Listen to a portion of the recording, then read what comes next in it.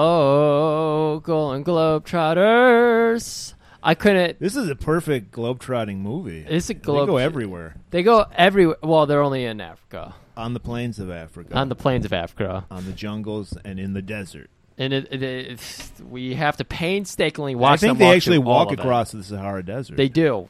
And I was like, that's fucking dumb. It's impossible, but... Hey. Not for Alan Quaterman. Quaterman? Yeah, I don't know. It takes a very keen eye to notice that there is no R before the T there, so it's Quaterman. I don't know. It's a fucking tough one, and I've been really reaching out to people on IG to figure out if anyone did see this when they were younger, and if they did have a positive memory from it, because I'm sorry. When did this come out? Not this particular movie, but Golden Globus' version of Indiana Jones come out in the canon of the canon. I like that. I fucked up there in the sequential order of Indiana Jones. This came out between. No, I'm sorry, the first one. When did they start down? Well, this road? These movies were filmed back to back. So they came out one after the other in a year. Okay, I want to say King Solomon's Mine, which is the first movie of the Alan Quatermain series, came out in 86. So this came out in 87. Maybe it might have came out in 85, but it was that close. And do you have any idea on the Indiana Jones? This came out after Temple of Doom, before Last Crusade. Okay, so 1 and 2 of Indiana Jones were out. Yes. Okay. I have the worst time remembering the Indiana Jones movies. Came out, I think, 81 for Raiders and 84 for Temple of Doom. Wow, they waited that long to fucking strike? It was usually that was the timeline, 3 years, because Star Wars always had 3 years in between every movie. Oh, I just mean for Golden Globus to finally be like, let's cash in on that. Come on. The first one was our favorite, one of our greatest episodes of all time, Treasure of the Four Crowns. That was their first kind of attempt, and that didn't work. I don't know why. It was a fucking great movie. But I forgot about that. They did try to do it. Yeah. And a lot of people try to do it. Of course, my mind's going blank now, and I can't come up with any other. But there were quite a few B-movie rip-offs. I think you know what you're talking about here. I mean, today, you see a lot of movies that try to rip off on, obviously Marvel's doing really well, so there's a lot of X-Men looking rip-off movies. I mean, you can even say that Stranger Things is trying to rip off of, the whole Marvel idea of supernatural powers and why the biggest mistake that Stranger Things gets, there's no Golden Globus at all featured in there. The kids aren't talking about fucking Invasion USA. Are they even doing karate? No. I haven't watched since the first season. No, they're not. I would imagine a kid in the 80s is obsessed with, I need to learn none of the karate. kids are Steve James fans. Even the black kid's not even a Steve James fan. That's the dumbest shit I've ever heard. I know, it's so inaccurate. I told you. Now that I'm of an age, I'm old, that they're actually doing historical shit about the time I lived. I can just see how full of shit these people are. And people don't believe anything you see. Well, you see the white version of everything. Yeah. And everything was cool. We went to the arcade. We spent a couple bucks. No big deal. No. Murray will tell us all about the cocaine-fueled nights of going to see fucking Avenging Force, and you're just drowning a 40 with you and your 4 buds. Exactly. That was my Stranger Things. Yeah. I don't like that. None of that gets picked up in there. No. I mean, even I was playing 40s, playing Monopoly. Have you ever played a drinking game with Monopoly in 40s? No. I got to tell you, it's harsh. It's about as harsh as the. What's your malt liquor of choice? King Cobra or? Come on, we've got the billboard sponsored everywhere with Billy D. Williams himself. Colt 45. Colt 45. With the smooth taste fool ya. Works every time. I liked King Cobra. But I gotta say, those alcohol. Now I'm trying. I'm not gonna bring it up. But there used to be a nasty rock up malt liquor that was rappers always talked about it. I can't fucking remember. Maybe it was Old English. It was some garbage. Yeah, I can't help you there. I can't think of it. Yeah. Man, we're having a good time talking about hometown here. We finally have some real bands coming to town. Mike forgot to tell me, of course, about Tiger. I forgive you, Mike. It's okay. Can you believe that our most popular guest, I think, I haven't checked the numbers lately. I'm going to say he's still our most popular guest. He just let you down, dude. Easily. Yeah. Letting someone down and being uninformed, they're completely different things, and I get it. But I believe it. I saw it in his eyes. It was there was malicious in his eyes? Oh, it was maliciousness, totally. Maliciousness? That sounds like a restaurant I'm going to open. I dream of opening a restaurant. Malicious, something like Deliciously maliciousness. But, no, we got the Diamond himself, King Diamond, coming. King of Halloween. We might have to play some of his shit during Schlocktober. Oh, man. We've already played, I think, his Christmas song. Yeah, we played Halloween, too. And we did Halloween? Yeah. Okay, excellent. We'll probably do that for our Halloween episode, too, which is going to be so fucking good. We're not going to let you know. Our Halloween episode, you better tune in. I hope. Because we're going to be covering an amazing movie. But we're not teasing that anymore. Let's get back to what we're today. talking about. And of course, fresh off a new marriage, he saw through the lizard people and found the wife of his choosing. Yeah, that sounds horrible. He met a wonderful woman who he's apparently married to now. But Matt Pike of High on Fire, they're actually coming to Detroit too. I don't know. That might ruin his. He's too happy. You don't want someone to be too happy. That ruins their music. Hey man, success kill. Metallica is the perfect example of success killing you. Yeah, and making you garbage. Yeah, I'd say 100%. I mean, where were you? We're completely ruining my topics here, and I'm okay with that because who cares? Where were you when the Black Album came out? Were you done, or were you like, no? This was I was pretty excited. I was excited about because I got into Metallica when "And Justice for All," the previous album, came out. Before that, I was just never listening to music. Yeah, let's put this. I'm sorry. Let's put this in chronological order. You have like Endemol. Kill 'Em All. Kill 'Em All. What did and you then say? Animal? Endemol. Oh, no. Kill 'Em All. Kill 'Em All. Then you had what? You had Ride the Lightning. Lightning. Master of Puppets. Master of Puppets. And Justice for All. For All. The only good Metallica album. Yes. The 4 I keep on hand. And then first you heard the Enter Sandman song because they released the video before the album came out. And it was kind of like, okay, it was all right. I didn't hate it. But I would say there's something wrong. It was very hooky. Yeah. That's exactly what they wanted to do. They went out and got the guy that did, I think, the Def Leppard albums, or maybe it was Motley Crue albums, to produce it. I'll say this much about the Black Album. It's the last Metallica album I ever bought, and it sounds great. They did a great job producing it. Finally. And it's a decent hard rock album. Like if it wasn't Metallica, I'd be like, that's an alright album. Okay. I wouldn't be my favorite, but I wouldn't hate it. And I probably wouldn't even have hated it. So, dude, they made like 7 videos for that album. They did. And they got played the fuck out of each other. So it just made me like hate these guys. It's the big problem when everybody notices something that was already great, and then it puts that light and just blows it up. But I don't know how we got on the topic of Metallica, but no. Who cares? It's fucking great. Let's do a lightning round here of some of the things we want to. Let's ride the lightning into some of the top down features of this movie. Of course, we've got Robert Chamberlain. Richard Chamberlain. TV actor. I don't know why he was chosen for this. He never played the tough guy. He was in. You'll like this. He was in the TV miniseries Shogun. Oh, nice. He was the main guy in that. He was known mainly for TV. I can't think of any movies he was in besides these. He was always like the heartthrob character. That was his thing. So it was kind of odd that he got chosen for this role anyway. Okay. And then I want to point out the only reason a young hot Sharon Stone. She's looking great in this movie. Yeah, that's right. Only reason she's in this movie is because Menachem was like, "Get me that stone, lady." He meant Kathleen Turner from the movie Romancing the Stone. No. And they thought he meant her, so nobody wanted her, and everybody hated her on this movie set. Because they filmed, like I said, they filmed both movies back to back. So they were there together for a long time. I guess she was a real bitch. Everybody hated her. And of course, we got fucking the voice of God himself, James Earl Jones, in it. Dude. Who admitted he just did it for a paycheck. People are confused about that because the voice of God today is who? Oh, I can't remember his name now. Vin Diesel? Yes, Vin Diesel. Robert Morgan? Oh, no. Morgan Freeman. I wish this was an act, guys, but no. This is real. He really thought Viggo Mortensen's name was Virgil Morgenstern.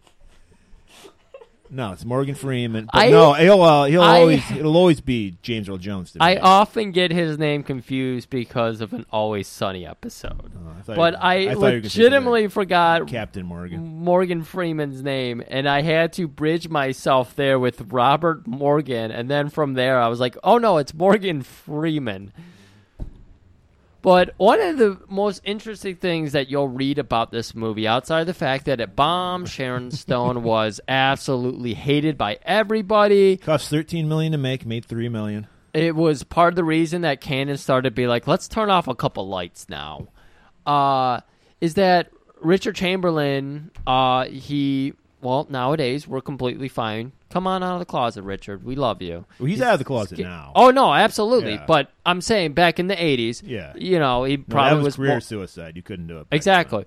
He's a gay man, and he casted his lover as his brother. Yeah, makes sense. I mean, legit, his lover is his brother in the movie. Yeah. The actor playing his brother is his real life lover. There was something happening. I didn't realize going into it he was gay and that his gay lover was his brother. But when they embraced, I was like, man, his brother looks like a gay dude. Actually, he looks kind of... Are they... Sparks are flying here. And then he fucking hit that axe and lightning shot out. And I was like... Yeah, that was weird. Well, let's not get ahead of ourselves, but that was weird. Yeah.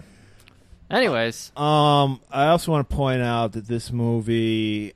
It's funny because the character of Alan Quatermain is actually what's the word I'm looking for? He's kind of inspiration for Indiana Jones. So it's kind of like a ripoff of a ripoff because Alan Quatermain, of course, if you're a fan of the Alan Moore comic League of Extraordinary Gentlemen, that's where he comes from. Yes. Alan Quatermain is blowing my mind.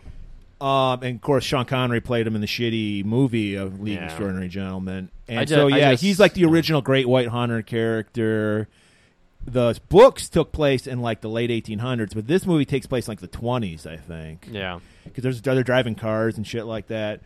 So yeah, that's the inspiration, even though it is a ripoff of Indiana Jones, but Indiana Jones was kind of a ripoff of... Indiana Jones was based on Alan Quatermain as well. Quatermain. Let's get to that trailer. This is a great trailer. It's only 1 minute long. And I hear from some of our Twitter followers, it has a bunch of scenes that do not appear in this movie. So I guess you can enjoy the scenes we're not going to talk about when you listen to our trailer for Alan Quatermain and the Lost City of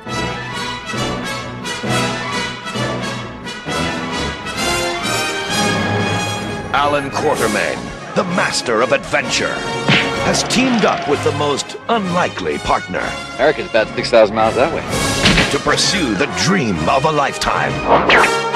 It's dangerous and it's crazy. And it's what I've got to do. Gold streets of it. They're searching for the long-lost treasure of an ancient civilization.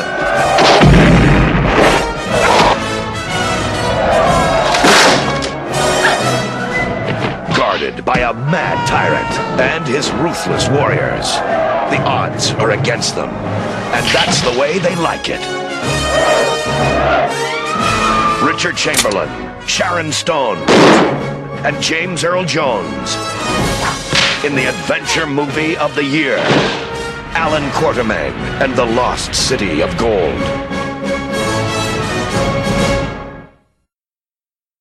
All right, and we're going to break right in. Nice, sweet, simple, short trailer, and we're going to start up this movie with some nice John Williams-like. It's probably like more like a John Bilson or maybe John with no H Williamson soundtrack. It's a straight ripoff of the Raiders of the Lost Ark theme. Absolutely. And also, it was just reused from the King Solomon's Mines. They added, I think 20 minutes of new music for this movie. They phoned this fucker in. They really did. I mean, that was Golden Globe's way. You just try to cash in as hard as you can. Right. So we start out, we're watching this rando. We don't know his name. I think it might be DeMont based on IMDb trying to do facial recognition, which I'm not good at. No, well, we We don't need to know it. He's just there for some exposition. He really is. So he's all disheveled. He's unshaven. He's muddy, dirty. His clothes are torn. He's running through the jungle, and then you just see like these feet, black feet, bare feet, chasing him. You see like a hand holding one of those boomerang knives. I don't know what they're called. A kagari, cakery. It's something with a K. It's a beautiful knife. It's handcrafted. It's got like it's Phoenician, yet somehow Egyptian. It's got. I noticed that. I'm glad that Sharon Stone points it out Sharon later. Stone helps I was like, us with all that the handle details. is clearly Phoenician. Any details we give in this movie aren't our own. They're actually just borrowed from Sharon Stone and her knowledge. Her character is an archaeologist. Well, yeah, just to sew up the whole ripoff of Indiana Jones, we have to have an archaeologist. Yeah, but so Sharon Stone. that's Sharon Stone. So even if what we say sounds wrong, vaguely, maybe a little. No, I think there's. If I know Golden Globus, like I know Off-key. Golden Globus, they consulted a lot of experts. They probably went to like mines themselves and were looking for treasure and getting explained. Like they don't go cheapy on this. They spend. There's the a money. lot. One thing I know about Golden Globus, they're about the research. Yes, they want to get Accuracy. the facts straight. They're not the Right. Fox News of movies. Right. So they eventually we get to see our Rando. You mentioned we got the knife, but now we're gonna cut away because there's too much action. Too much. My heart's been racing, and this movie's barely started. So we cut away to our girl Jessie, played by Sharon Stone. There's a train coming into town. She's excited. You're thinking she's gonna. I thought she was gonna meet up with Alan Quartermain, but no. There's a package waiting for her, and she's like, yes. And she gets on. She gets on because this is Africa in the 20s, so not everybody has a car. Yeah. So she's got her horse and buggy. Just try to explain Amazon's. I'm going to use air quotes here. 2-day shipping to her in this scene. Yeah, this is probably like 2 months shipping. Yeah, all right? maybe longer. So Jeremiah Bezos, who had the original Amazon, sent it. He said, I guarantee 2 months shipping. No, or it's free. And he got in just in time because she was so excited because she thought she was going to get the free, get her money back because it was like It was like It was like 1 month, 30 days. That's getting into pizza delivery territory where it's originally that was Amazon's thing. Yeah, I think pizza came before Amazon, but that's okay. No, what are you talking about? We just said 1920s. Amazon was in business. I mean, for the guarantee. That's why they got the name Amazon, because they originally would ship stuff to the Amazon. No, you know what? I'm completely wrong. You're 100% right. So her package comes in. She's fucking stoked. She gets it, and she starts heading back to town. Yeah, well, not to town, to their estate, outside of town, which they call the town. So I'm still right. Okay. Fuck you. And what the fuck did that come from? Fuck you. So not only is she stoked, our man Alan Quartermain's stoked because he's doing what he loves best, abusing food. Abusing it. The fuck out of it. We know this is Africa. There's starvation. There's famine. There's all this shit. But Alan Quartermain doesn't bother him a bit. His cabin is green everywhere. Like, when you see all the shots of his cabin, it's always green. It's not a cabin. It's like a fucking big house. Oh, yeah. I'm You're sorry. making it sound like he's Abraham Lincoln or some shit. I'm sorry. Thank you. See, I was wrong. Now you're right. Yeah, like usual. I get it. It's usual, okay? And so he has these poor little African children. They're starting like, please, can I have a tomato? Can we eat these tomatoes instead of... Like, no! You will put these on a teeter-totter, flick them in the air, and I will shoot them. And not only do they have to get on the... But he has to, launch them in the air like it's a fucking Cirque du Soleil act. So he's throwing up. He's like, do a flip! Do a flip! And he hits him every time. And he's like, you can lick up the mess on the floor. He's pistol on the whipping ground. them. Yeah, eat the tomatoes after I shoot them because he's fucking using it as a skeet shoot. He invented skeet shooting. And while that's going on, Jesse, finally makes it into town, as you called it. Yeah. And for some reason, because Alan Quartermain's all about showing off. He can't just let her. She's got range. She can stop the horse. She knows how to do that. She went to town. He has to jump on the horse and then stop it himself. It's like, I'm the man in this fucking relationship, lady. That was exactly it. I'm not gay at all. He was mansplaining to the horse how to stop, even though Sharon could obviously tell it how to stop. And he's like, you think a gay guy could do that? No. I mean, unless the He's overcompensating. Unless the previous scene where Sharon Stone was picking up the package and the horse just kept going, she had to like lean out and grab it. No, none of this is happening. So he's like, "Hey, the package is here," and so they go inside, and then this is when Dumont shows up. He like finally stumbles into their estate. Yeah, they go inside for a little bit. Dumont runs up. He's choking up blood and everything. We finally we get to see the African chapter of the Ku Klux Klan, because there's like these black men wearing white hoods on their head. Yeah. And they're the guys chasing Dumont. It's very, I could see, what's his face? Who's that guy? Peele. Is that his name? Jordan Peele. Jordan Peele, like role reversal. He's like flipping the script on us. Yeah, I could see that. I mean, this is very akin to Dave Chappelle, where he did exactly the black blind guy who was in the KKK. Yes, as well. maybe they're blind. I don't know. I don't judge. They happen to find all the blind people in They Africa. couldn't throw a dagger for shit, so they could be blind. I mean, we were talking about the KKK recruitment earlier because, I mean, obviously we're cardholder members. Why weren't we talking about the KKK earlier? I don't know what you're talking about. But we were just talking about, like, how these people ended up looking exactly like the KKK. Well, not exactly, because they're not pointed. Their hoods aren't pointed. They're just kind of like sacks. They just have the white hooded, and because it's Africa instead of the South in America, where I think you would still dress accommodating for the heat. Now, why they just have like the white little mini skirt on. Why? Well, it was but it's a Confederate flag, which confused me. I didn't know what was going on with that. Okay, but, so that sells it right there. Yeah. So there's something going on, and so he finally stumbles in. While that's going on, we go inside. Our lovely couple, Alan and Jesse, and she's like, "I got the suit because we're getting married." Because like every broad, she can't wait to put that ring on and emasculate this guy and take his balls. Got to lock him down. And she's like, "Here, I ordered it for you. Try it on." And he puts it on, and I don't know what the fuck was going through Alan's head. He looked fucking fly as shit. No, he's just an idiot. He comes out. We checked the credits. Dolomite Designs did supply all the outfits for Mr. Chamberlain. All of them. I know that for sure. It was a straight-up Rudy Ray Moore pimp suit. It looked fly as fuck. There's going to be a few more things that show up. There's already been some stuff you saw on IG. There's a certain gold belt buckle you may have seen. Our man, spoiler alert, Aegon. This is way further into the movie.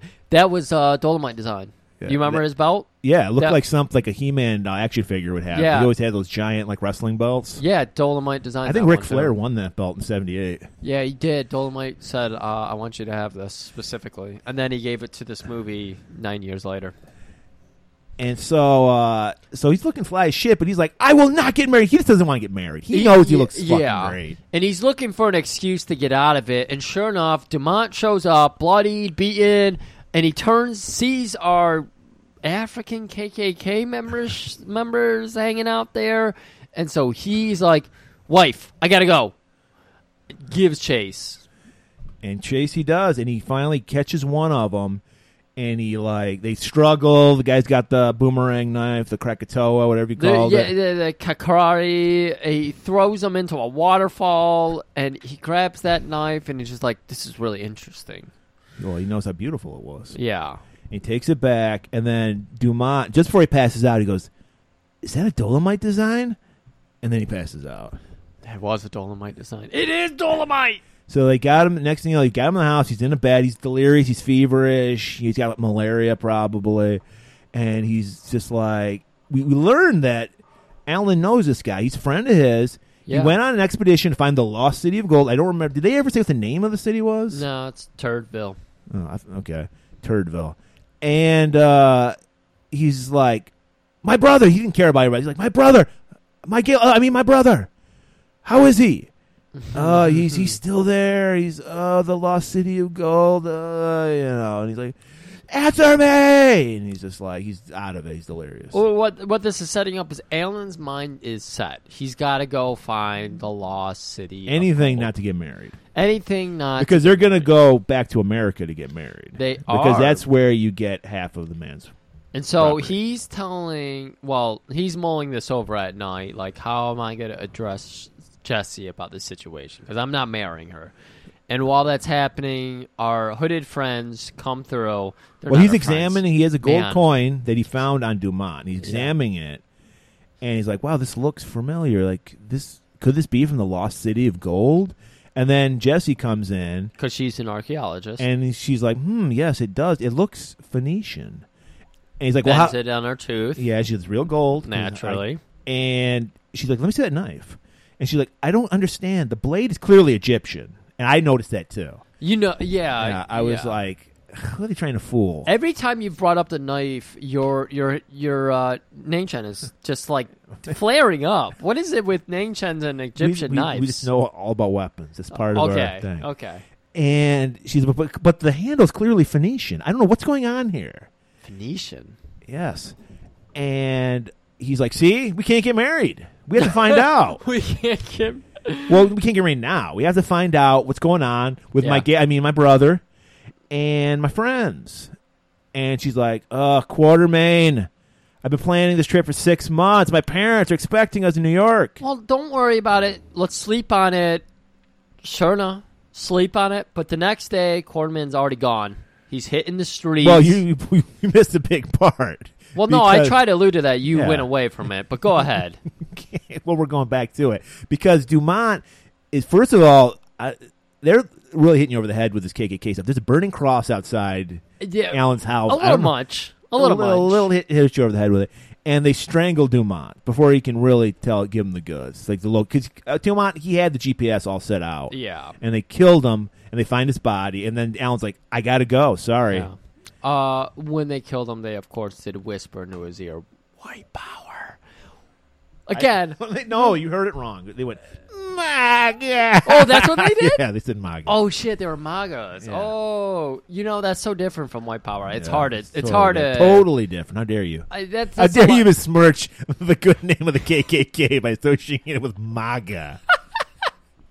Oh, my God. So... Okay, so now we're going to hit the streets, right? Taking it to the streets. We got to take it to the streets because that's where all the interesting folk are. And you mentioned this, and upon looking at it, I can't even believe for 87 they still did this. Yeah, they do this thing where anybody who actually interacts with Alan is not actually, because they probably filmed this movie in Israel. No, they filmed it in Africa. That was did. That was one of the two reasons why James Earl Jones is in this movie. One, paycheck. Two, because he wanted to check out Africa. Oh, he just wanted a trip to Africa. Yeah, that was it. That makes sense. I'm so excited because I'm thinking in March I'm going to be going to Africa, and it's only to explore the sets of Alan Quarterman. You're going to find the Lost City of Gold? I'm going to find the Lost City of Gold in Africa. Well, bring you back a Phoenician dagger. Oh, absolutely. I can tell. So don't get one of those rip-off ones. Oh, no. When I explain it to the guards, like, don't worry, this is My Nang Chen will smell it. She'll go all across it, and then it'll be like, this is real. They will not let me into they will let me in the country only because it is completely... So, Alan's got to go to town because he's got to go on an adventure, but he needs somebody to carry his luggage. So he's got to find some people. Yeah. Well, he needed to get information at first, too, because he wanted to find shawarma. Yeah, shawarma. Which is, of course, a famous dish in the Mediterranean, which we've adopted as our own in Detroit here. Yeah. Great. Love it. Chicken shawarma, man. Let's get some. And, first he meets this, peddler, and he's like, hey, Dolomite Designs. You like Dolomite Designs? Yeah, he sees that. He's got, a fiber left on him, and that guy was so keen. He picked up on that fiber. He's like, you're a Dolomite man? I've got just the thing for you. And then he lets somebody hit him in the chest with something. He stabs himself. Yeah, he stabs himself in the chest with a dagger. Yeah. And it doesn't harm him. And he's like, what the fuck's that? He's like, Mithril! Yeah. Frodo design! Yeah. And he whips out... Straight out of Loader. He whips out this Frodo tank top made out of Mithril, of course, the elven steel that can stop any blade. And he's like, I'll tell you, but you got to buy this. So he's like, all right, I'll buy it. So... he tells him, you need to find shawarma.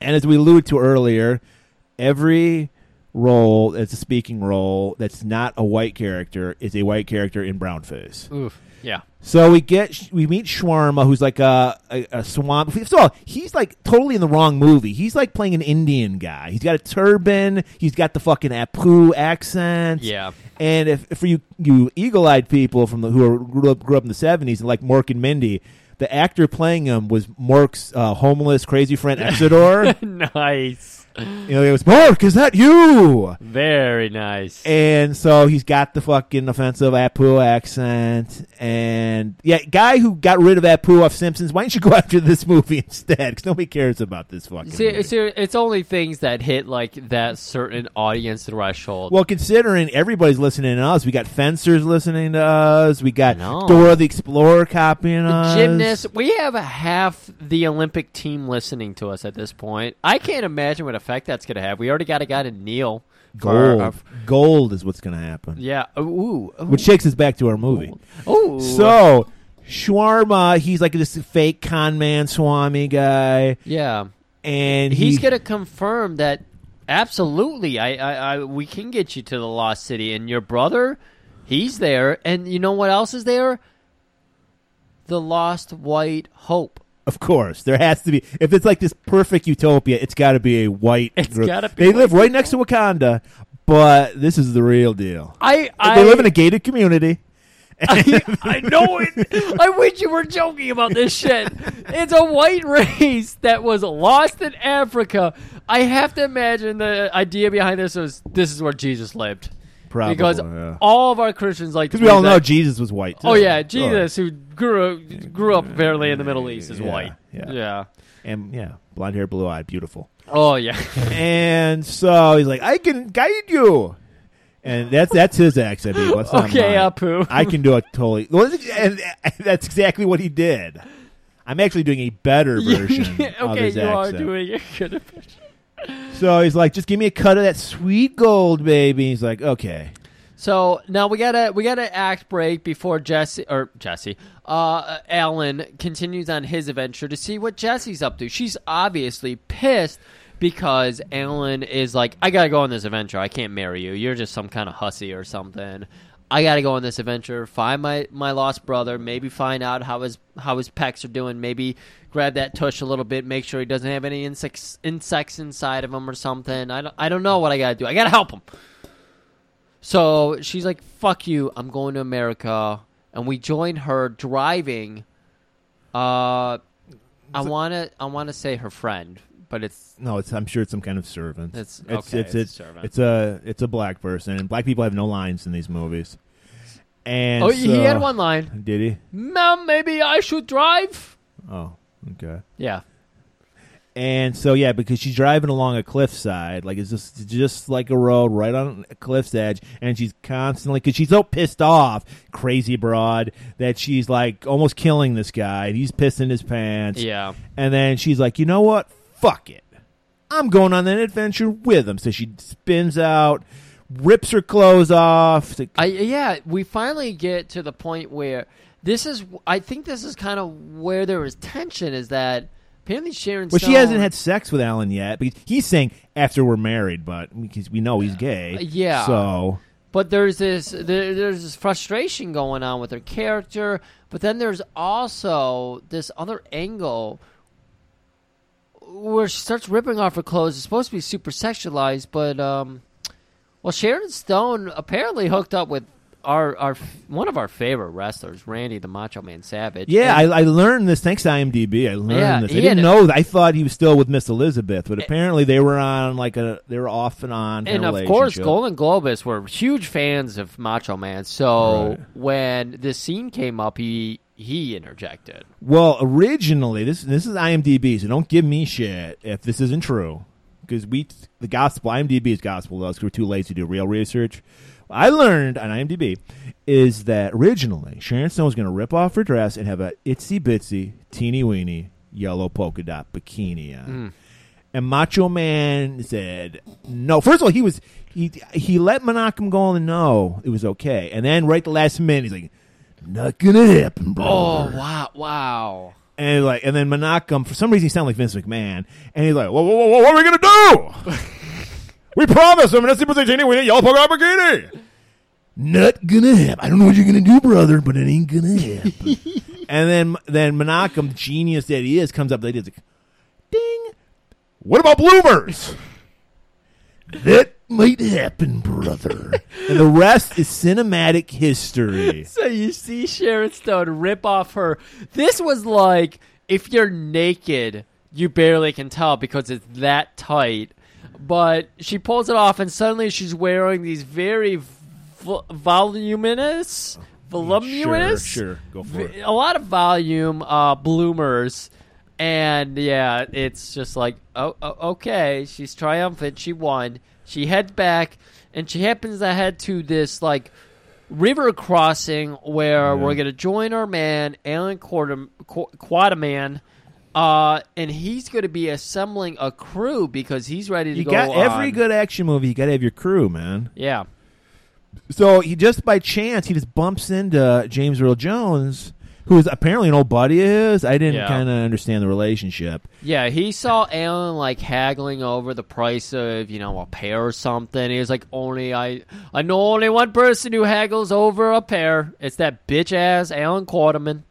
And he's like turns around. Snuffleupagus, what are you doing here? Oh. And we're going to get real meta here for a second. I picked up on something I think a lot of people didn't pick up on. The character James Earl Jones plays in this movie is a younger version, the exact same character he played in Coming to America. So apparently, in like the sequel was going to come after this, it never came because the movie bombed. We were going to learn how he became a king. I don't remember what the nation was called in Coming to America, but he becomes a king of that nation. Yeah, I don't remember. Wakanda. And because we get all that because they both wear the leopard print sash. They do. So I'm going to say that's a meta kind of thing. So now he's got a part of his crew. He still needs like some servants, but he also needs to find shawarma.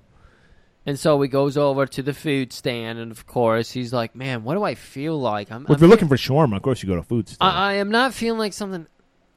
Yeah, you know what? This shawarma thing... Oh, shawarma's a person. So he finds him, chats with him. Shawarma tells him, oh, yeah, no, we got to get us on this river. I'm going to go with you. I'll lead you the whole way. We'll get there. While that's going on, Slapadopoulos gets his crew. He's like, bitch, I got fucking people. You don't need to look. I'll take care of that, Alan. So Slapadopoulos gets the crew together. Alan gets shawarma, and they get on a boat. They're like, let's go. Let's do it. Well, just the way they're supposed to get on a boat, our girl Jessie shows up. She crossed the lake on a ferry, and as soon as she hits ground... They hadn't crossed the lake yet. No, she crossed the lake. She came in on a boat. Because like they were on the other side of the river. Oh, okay. And she gets out, and she's got some fucking tight-ass leather pants on. Yeah, and that's not good adventuring gear. Every man notices. She got some junk in the trunk. And they start salivating. They're like, that's one fine white bitch. Hey, I'm a white slaver. Why don't I kidnap her? So they go to the kidnap, and at least they try. And she tries to fight him off at first. She's like cornered. She grabs a basket, throws it at him. It's full of snakes. Doesn't faze him. The amount of snakes they throw in this movie is ridiculous. I don't know. Well, at least these were real snakes. Because we get some really bad fake snakes. Was the snakes reveal of Indiana Jones out there yet? Yeah. Raiders of the Lost Ark, yeah. Yeah, okay. So they're obviously playing on that. Because they every scene has a snake in it. Well, the snakes near the end are terrifying. A little bit. And... they're about to grab her. One guy on one side, one guy on the other. Just they're about to. Unslapagapagus grabs one of the guys and just hurls his ass. Fucking press slams him, throws him in a river. Alan shows up, takes out the other guy, and they're just like women. They wink at each other. And they go, all right, you can come, Jesse. And she's like, yippee! And then they get on a boat and they take off. And so this is where we get to see them, and they're going through this great adventure. And is it great? They're going. It is the equivalent of a car chase, except it's just them walking. So it's Lord of the Rings. Right. They're going through jungles. They go through a desert, and then finally we get to something somewhat interesting, and it's this weird pathway. They could have gone to either side of it, but no, they decided to go in between these two stone pillar walls. They're fucking eerie as shit. Would not go there. Well, the very first thing they do is throw like a rock on the ground and spears shoot up. Yeah, that's right. And they're like, oh, this is safe. Let's do this. Yeah, this is super booby trapped. Let's keep going. And as when they start walking around, it's fine. No traps are going off. But our man Shawarma, he's all about the gold. Yeah. And he notices on the side of the wall there's this giant gold medallion. He's like, that shit would look tight on a fucking chain around my neck. Yeah. And so he's like, I'm going to break this shit off. So he grabs out a dagger and he starts working on it. And lo and behold, it's another trap. And what happens is like lightning starts fucking going off. The ground just breaks open in the middle of the passageway. Our man Alan and how many fucking holes does fucking Jesse fall in? I think at least 3. Yeah. If there's a hole, Jesse's falling into it. Yeah. And if there's a hole, Alan's not falling into Yeah. it because he's gay. So I don't get it, but I love it. because Anyways. Yeah. So I explain the birds and the bees after the show. Wow. Okay. So anyways. what happens is Alan, I think he just grabs a vine or some shit. So he's dangling on in the chasm with Jesse, and there's a dead body there. It just comes out of a hole. The flesh rips off the skull somehow. It's disgusting. And yeah, it's a PG movie too. They did a couple of cool effects in this movie. And then the body just flops down. I think it was one of their friends because he recognized him. He's like, I would know that khaki jacket anywhere. And I think they're just like, Shawarma, just push the medallion back in. Yeah, Shawarma is standing right next to the medallion. It like he's licking it at this point. He's like, oh my god, that gold tastes so good.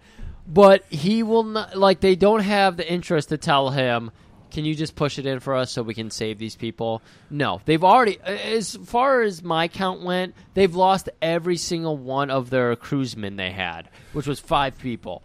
I saw them all die, but apparently they didn't. No. So Shawarma will not push it in. So Ungato, James Earl Jones. Domo arigato.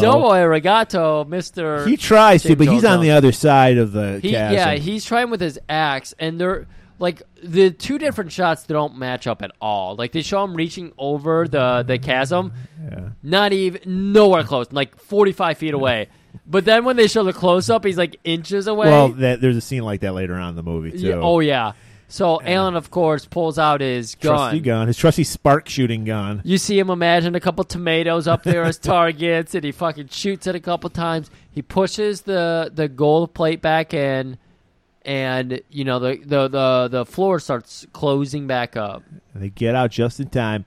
I want to point out, not one tear shed for their servant people who gruesomely died, who were, I'm guessing, crushed to death if they didn't already die from the fall. We don't know what was down there. They had no lines, so they weren't probably people. broke their legs, and then the walls collapsed on them, and they're just suffocating to death. So they don't matter. But it does better because they got a canoe ride to worry about. Right. So the journey continues, Greg. As far as I was concerned, again, because I thought all the help died. No, they now didn't. on the canoe. I think it's like one member of the team dies every action scene. I saw all 5 go down, but no, we got a canoe full of new help. And I also could have swore all their luggage fell in the hole too, but no, they have the luggage back. Yep, somehow came back. And so they're on a canoe. They're going down a river, and they like you said, they got their servant guys back. Yeah, they got 3 different canoes here. And they run into a little trouble. They've gone into a territory they shouldn't exactly be in, apparently.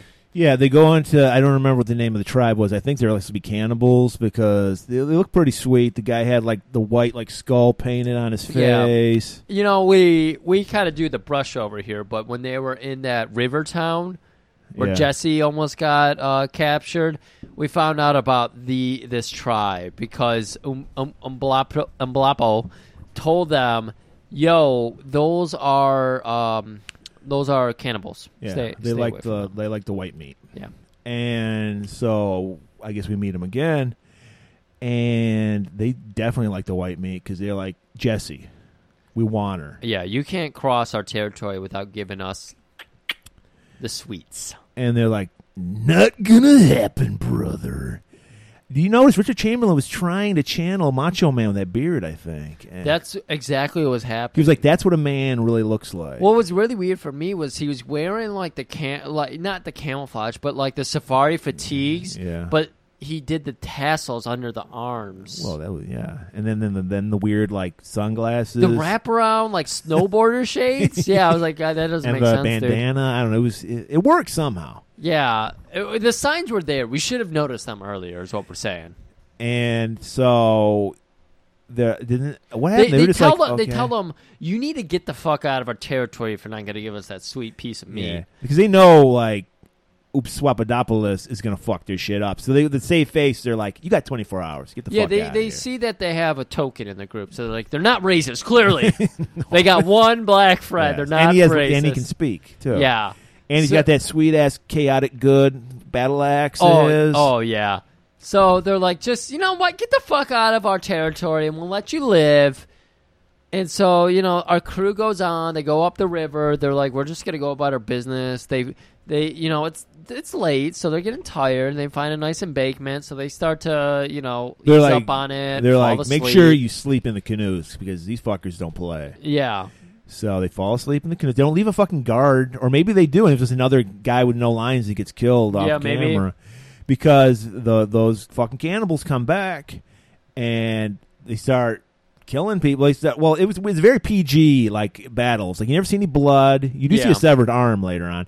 Of course, fucking Shawarma's useless. He's a coward. Yeah, he just shrieks out. I think that's what alerts everybody is that he is a very light sleeper. He hears someone pop out of the water. He shrieks out.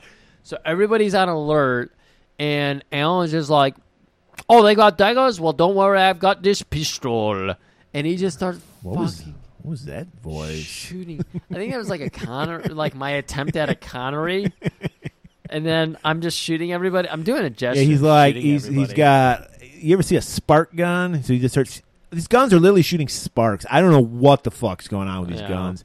And like Jesse, she grabs a shotgun. She can handle herself with a gun too. So they're surrounded, and these people are popping up out of the water. So there's like no good way to defend themselves. Snuffleupagus got the axe. He's chopping arms left and right. But it's very obvious that our man Alan is the leader of the group. Somebody finally just throws out a crazy cheer. I don't know what it sounds like. I can't imitate it. But then he throws a spear at him. Right.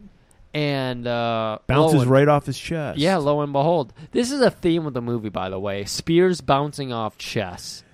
Yeah, and I want to point out, they actually respected the audience because they didn't really, most, like, especially Cannon movies, would sell that fucking mithril armor like a motherfucker. But they kind of just put it out there in the beginning, and they never even mention if he's wearing it. That's true.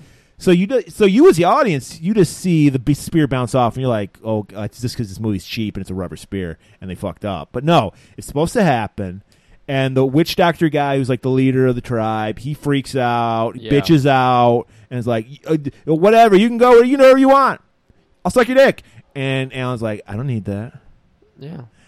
And so I was like, thank you. We'll go on our way. They just carry right along. And they don't even tell it. It's like, they don't even, like, most Cannon films, they'd show them, like, open the thing and wink. They don't even do that. No, it's they don't. Like, for all we know, if you came in late, they're saving it. If you came in this movie late, you'd be like, what the fuck just happened? They're delaying that gratification. So we continue down this rapid. Well, the river turns into a rapids, and they get drawn into this cave. Yeah. It wasn't like I want to say that skull, like, it probably didn't, but did it have like a skull like face opening? It was something like that. I don't remember noticing anything about this. Well, they're drawn into a cave, and then we get some really awful green screen of them going down these rapids, and of course there's like stalactites hanging down. I think one of the servants gets knocked out of the boat, and so it's like it's supposed to be the fucking mine car scene from Indiana Jones and Temple of Doom. That's what this is kind of ripping off. They're ducking under them, they're dodging, and it's supposed to be this claustrophobic night fuck. And for some reason they're in a cave. Yet it's brightly lit. I don't know. It's fun, like playing Donkey Kong. And no, it wasn't fun.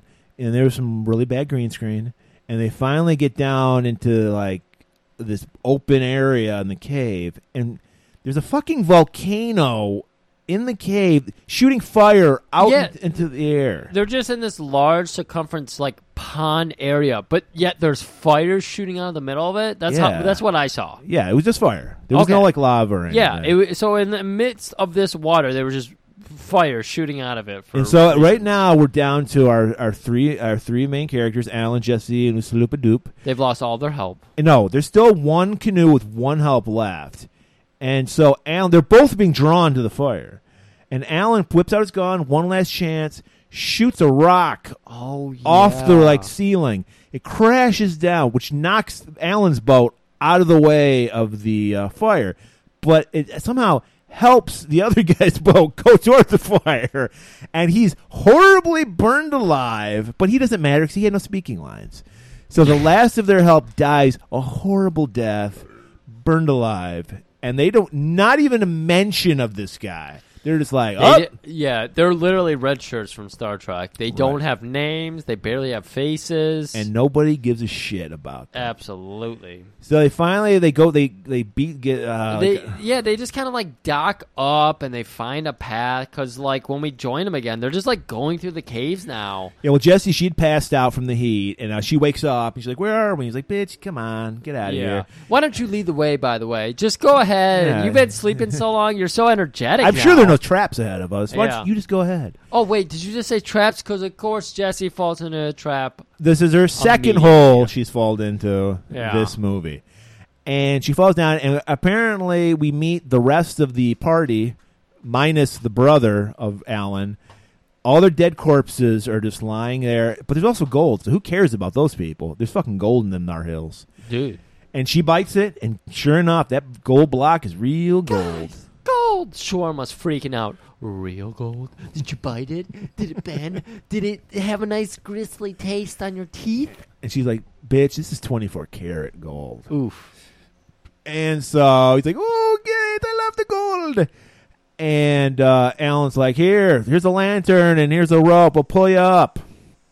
So while they're doing that, the worst hand puppet, snake, dragon, I don't know what the fuck these things are supposed to be, come out of these holes. And they're obviously just hand puppets. And they start biting at everybody. And Sharon's Jesse screaming. And it's horrible. They're awful. It's absolutely horrible. But they eventually somehow, Alan starts shooting them with a spark gun, and they're like blowing the heads off. Yeah. And they eventually pull her up. One spits like venom. Like, it's just a squirt gun in the guy's hand inside a puppet. And they just get away. It's awful. It's awful. They get away. And they just start sprinting away. Like that time that, you were walking through a forest and a spider web got caught on your hat or something, and you notice the spider was actually in the web, and you freak out, and so you throw it off, and then you run 400 feet ahead. Yeah, this is that scene because they just start sprinting. And you ahead. think it can't get any worse than that? We just saw some dragon snakes. What can get worse than that?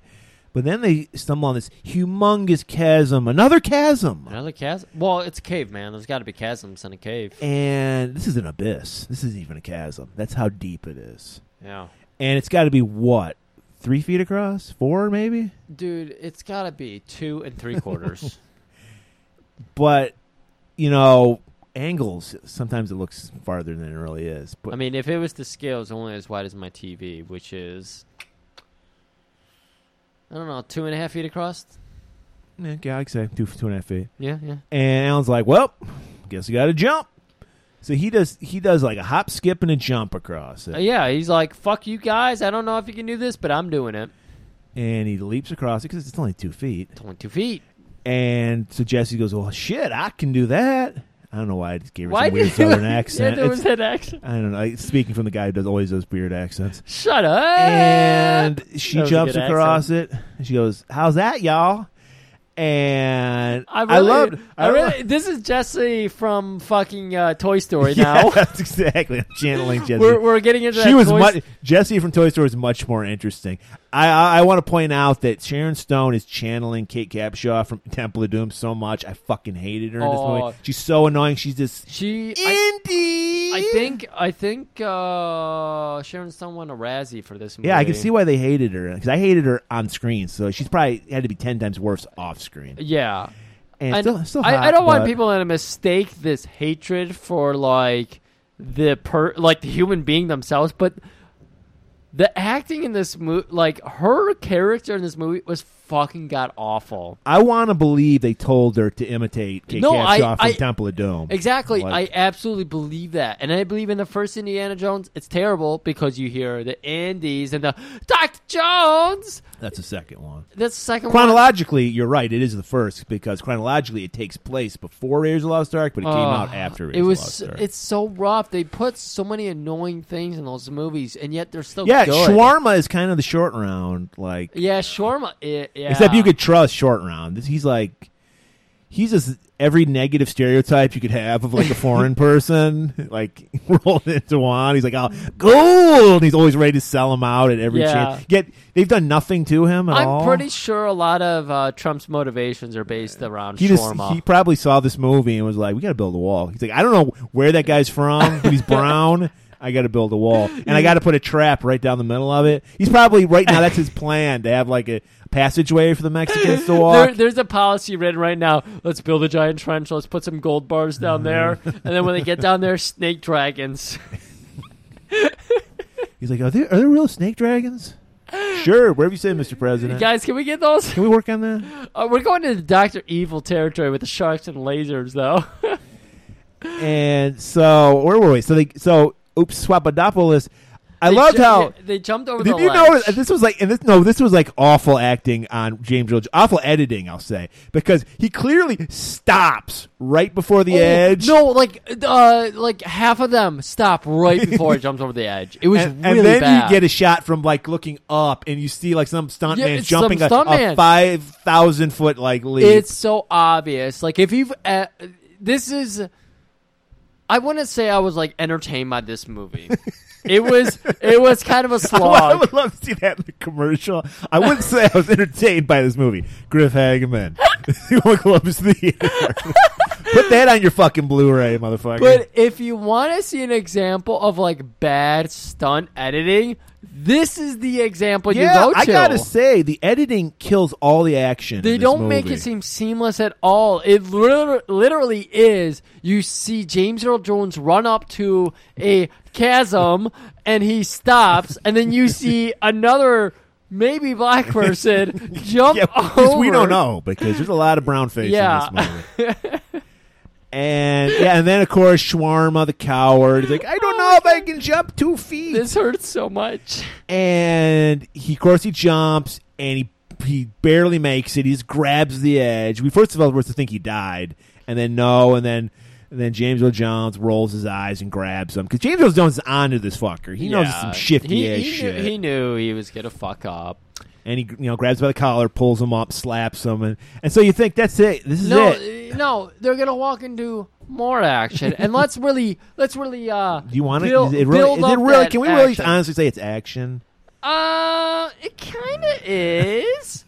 So we're gonna, we'll get a little lead into this action here, and then suddenly, a fucking lion pops out of a cave. What is he eating? How is he eating? How is he surviving? He's a full lion. Dragon snakes. Wait, also, in movies, they just had lions handy?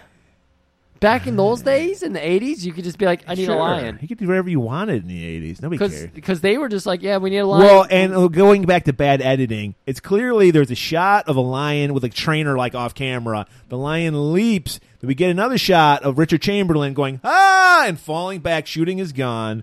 The lion leaps over him, shoots that we think, because the editing's so bad, I guess it's theater of the mind. We're supposed to put those all together. Yeah, speaking of bad editing, apparently Instagram can't handle 1080p, because I posted this exact scene, I think just like 3 hours ago. And it did this with my first scene I took from this movie. It doesn't handle it well. So there's like some horrible artifacting over the scenes. But you get the gist. It's bad. And so Alan shoots at the lion as it supposedly jumps some 45 feet over his head. And you just see it dead in a corner. Yeah, I wouldn't be shocked if they really killed a lion just for that scene. There's like a lion carcass lying in another hole. I really hope not, but this is the 80s. They did whatever they wanted to do. That's true. Let's bring the 80s. So this has to be it, Griff. We've had so many adventures in this cave. There can't be anything else waiting for our group of adventures, is there? Well, I mean, they they see a light. And they start feeling a breeze. They start walking towards it, and they feel that breeze. They're like, oh man, this is just the comforts of safety coming at. And then they hear the chirping, and then the fucking bats. Well, we get another bad hand puppet of like a giant bat that gets into Jessie's face, and she screams because she's supposed to be, Kate Capshaw from Temple of Doom. She has to be annoying, and then she runs off, and then we get like normal-sized bats flying, and Alan Quartermain's like, ha ha ha ha, that's just bats. They have to be coming from somewhere. Oh, look, there's a hole there. Yeah, they continue towards that light in the distance, and this is our car chase scene. We just watch them walk, Lord of the Rings style, through a hole, out the hole, and then there's this beautiful landscape and waterfalls everywhere. Don't go chasing them. It was cool. It was beautiful shots. I should say that it was beautiful shots. This is what inspired Peter Jackson. But like Griff, I'm like so exhausted explaining all that action that I think this would be an appropriate time to do Hair Metal Hates. Oh, you think this is a appropriate time? I think we should do Sabotage. I'm going to call foul on this. I want to point out, Hair Metal Sean picked. He gave us a list of 500 hair metal videos that we could possibly use. We whittled it down. We whittled down to 5, and I was like, Sabotage to me isn't hair metal. They're like traditional metal. I would put them in the category of like an Iron Maiden and Judas Priest. But it's all about the video. Yes, because this video, it very much fits the theme of our movie. There's gold in it. There's a dwarf in it. Was there a dwarf in this movie? I mean, you're looking at him right now. And there's a cave. So let's go into a little bit. Let it roll. Little Sabotage Hall of the Mountain King. This is back when they would do the extended music videos to give you. It's like a movie. They give you the intro to the music video. So we're watching a fucking a gnome, a garden gnome. Yeah, and he's falling in a hole. This fits right into our story. Yeah, and it just happens to be the hole where Sabotage is doing their concert, Silver Jew style, and great backlighting. I want to point out, obviously, just destroying. And this garden gnome is freaking the fuck out. He's never been rocked this hard in his life. Oh, that's got to be what it is. You see his face. He's like, "Oh my god, I've listened to folk music, but this." And then we see the Hall of the Mountain King. We see this. We get flashes of it. He's finally met the lead singer. Yes, and he's like, "Let me show you the way." Because of course, 80s heavy metal. We loved our D&D. Oh, and he points him to a doorway. Right. So he's running. So he's now, like, "There's no dragon snakes here." Oh shit. Okay. And there aren't. Oh man, he's just fucking killing this kid, this dwarf, whatever. He's never been rocked so hard, so he's confused. He's stumbling through. And they're still like the showmen they are. Whoa, oh my god! Whoa. That was the same green screen effect. He was just about to run into the Hall of the Dragon Snakes, and the lead singer saved him. And he just hops out of there and goes, "Let me show you the way." Why did they have to have horrible balding? Why? Gold Room. This is the Hall of the Mountain King, I'm guessing. And yeah, he's just like, "Them gold," and he's like chewing it, like you said. He's like, "This is real gold." He's just loving it. I love that all these candles have been burning for who knows how long. Well, they're magical, dude. This is like this is the magical world they're in. That must be what's lighting the band right here, is all the magic candles. Yes, it's shining up. Oh, he just took a fat rip off his vape. Lead singer is high as fuck. He just ripped off a golden bong, and then the he's laughing. he's got the fucking munchies, and then oh my god, that's the Mountain King, Griff. I think we just saw a glimpse of him. Sorry, this music's so fast. It's like we're cutting between two scenes, and now we're in. I gotta say, I love the facial expressions. The singer is giving it his all. There is, and then we're introducing this third. The Sleeping Mountain King. He's like basically a bodybuilder with an bad old man makeup. Yeah, he looks like King Neptune. He reminds me of Beelzebub from the Tenacious D. Or no, that was Satan. That was straight up Satan. Dave Grohl Satan. Yeah, they've got him. He wakes up because the midget dwarf gnome, whatever the fuck he is, he's going to try to steal something. And then he's like, shit! That's what stirs him from his slumber. There's some peck jelly on this Mountain King. Oh fuck! He whipped a fucking chalice at him, and it blew up. It turned to sparks. And he's like, feet don't fail me now. And he took off. And he's like, I'm going to go back watch that Sabotage concert. He's like, I'm going to go back to sleep because I'm old. He really did. He was like, yeah, fuck it. Whatever. I don't need it. Yeah. Let me show you the way. Sabotage is all about it. I'm fucking loving the singer, though. He is giving it his all. I love the acting. He reminds me a lot of Ozzy. He does have an Ozzy quality to him. Like and then Ozzy. He's like, here's the exit. It got covered by dirt. And so the guy's like, thank you, Sabotage. I'm going to go. You should come with me. Let's go on tour And he's like, together. sorry, we got an encore to do, baby. Yeah, for no one. We got to finish our practice here. So now I think here's where the guitar solo. I hope not. The song's only got 50 seconds left. If there's a guitar solo at the very end, because this is my favorite part of the video. He's backlit. He's rocking out. Lead singer though. Yeah, lead singer. And then where's it coming? I don't know. Because cuts of all the band. This must be an abridged version. 'Cause I swear there's this. I couldn't explain it verbally, so I'll just use your imagination. But okay, the dwarf gets out. Mountain King's still asleep. They're still rocking their concert. And then he opens it up, and there's a cassette tape of Sabotage's Hall of the Mountain King. That's the true treasure, Griff. Oh my god! And he's like, he throws the gold away, and he kisses that cassette. What the fuck? You see, now you're gonna think I'm crazy because that scene I told you about where the singer was like going like jumping on the guitar player while he was singing. We didn't even see that. Yeah, I don't know. Maybe I dreamt that. I think you dreamt it. I think this music video had so much of an impression on you. So you dreamt it. So they walk out of this cave. Our heroes in Alan Quaterman's Lost City of Gold. They walk out, and there's this beautiful white-towered city on the hillside. Yeah. They're like, oh my god, that's it. That's the Lost City of Gold. Even though it should be gold, but it's not. It's white. It's white. Let's walk there. There. You didn't point out, there's also a fucking lava river. Badly green screen. The lava river, yeah. And that place, that you don't even need to know that because it doesn't. That's the last time you see it. No, it doesn't. Nobody gets thrown in it. They ran out of guides. So I mean, I'm glad you brought it up, but I like that you brought it up and also said it doesn't matter at all. No, you're building the scene, but at the same time saying it doesn't fucking matter. I'm basically doing like the director of this movie did. Exactly. I'm really shitting on all the action. So they walk there. And we spent another 8 minutes watching them walk there. Yes. And they get to the door, and they're like, hey, let's just go knock on that door. And I'll point out, this place looks like Trump Tower. It's so tasteful. The gold, it's gold everywhere, but it's tasteful gold, just like Mr. Donald Trump. Oh, yeah. There's like 15-foot gold gates. Buddhas? Yes. But that's inside. On the outside, you just see these two 15-foot tall gates. And it's got, is it just gold? Does it have jewels in it? I don't remember. No jewels. They just got gold. Just gold. They trade with the City of Jewels, but they're just the City of Gold. No. They don't trade with anybody. No, like you're right. This is lost. The lost civilization, lost so it's gold. just gold. But what they do with the gold, amazing.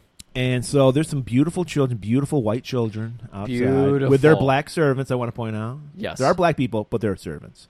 And one of those beautiful children just happens to walk outside the door when they're about to knock on it. And they're like, oh, look at this beautiful bull-cutted child. This kid is so beautiful, I wanted to slap his face so he wouldn't become a tyrant. I was That's worried. How beautiful the child I was worried about that, too. So when this kid carries on and he's walking along and these people are just like acknowledging how beautiful this child is, well, a lion does the favor of ours and slaps the fuck out of this child's face. face. What the lion was doing? I absolutely believe. I'm pretty sure that lion, he was playing a silent flute earlier. He was. Was this 2 episodes ago now? Yes, or 2 episodes ago. Yeah, 2 episodes ago in our fucking delightful you're right. I silent noticed flute. There was a bell on one of the paws. A paws of the lion. Yeah. So he mutilates this child. But almost decapitates him. Almost. Just to fix the kid, so he's got the right mind going into adulthood. But our James Earl Jones, he reads the situation wrong. Umasopoulos, I am really sorry for fucking that name up, but it is hard with an English tongue to pronounce it, and they do not. Oh, really? It's Umslopogos. I don't think they ever. Did they say it in the movie? Yeah, it's Umslopogos. Oh, thanks, Murray. Fuck you. Yeah. Throw You're me a right. piece of shit. That's all. How many tires were there on that bus you just threw me under? 18. It was an 18-wheeler. It felt like 18. Fuck you. Yeah. So Umasopoulos runs in. Umslopogopicus. He runs in.